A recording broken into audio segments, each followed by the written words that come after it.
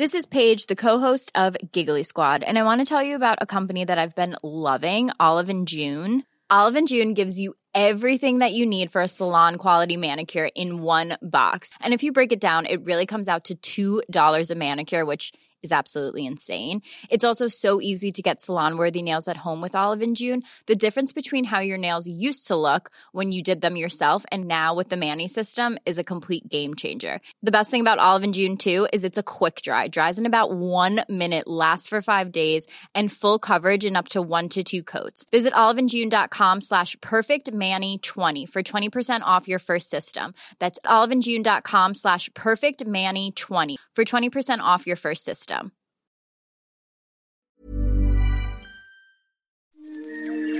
He kōna ipurangi tēnei nā te reo irirangi o Aotearoa.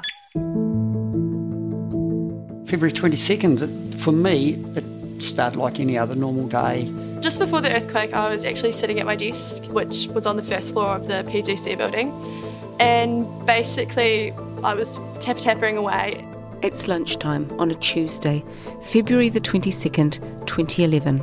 I was at home and my brother was staying. I put the kids down for their lunchtime sleep and he said, "Oh, look, I'll look after them. You go off for a run." And my youngest, who's 8 years old, had been nagging me to come and see her at Kiritu Pool. So I left the office and I suppose I arrived at the pool around 12:30. And I remember specifically looking down at my computer at 12:50. And all the people from my unit had just come back from lunch. And I was just like, "Oh, you're back from lunch early." A minute later, Christchurch will be changed forever. We sat there and I suppose 12:51 hit and bang. When I looked up, the concrete roof of that pool, I'm guessing, is 6 to 12 inches thick. And I honestly thought I was going to die. I just heard this massive crack and a rumble. You know, it was a rock fall and it was above me and I had to get out. Yeah, we're working on the CTV building. We're about 4.5 metres off the ground when the cherry pickers started bouncing, just shaking up and down. And me and the guy that I was working with just looked at each other and we were just like, "Jump." And I looked over and I saw one of my colleagues and he just said, "The building's going down, we're going down." And that's when I thought, shit, we actually are going down. I'm Katie Gossett, and this is Fragments, first-hand accounts of the February 2011 earthquake. We've all got a story, those of us who were in Christchurch that day, and some of us have probably told our stories many times. We've got used to them. But the thing is, we're all talking about the same day. Our stories unfold simultaneously, they overlap, and people cross paths with each other. So our accounts are all fragments of the same story. 6 episodes, all little pieces of a bigger narrative. The story of a broken city. As I was getting into the middle of the square, the cathedral fell down in front of me. I think every 20 minutes or so I just screamed my lungs out. I was just in so much pain. And I looked down Manchester Street and I just had this mental image of what it must have been like in the Blitz in the Second World War. These interviews, recorded just a few months after the 6.3 magnitude quake, take us back to February the 22nd, 2011, as witnesses, in their own words, relive a devastating day.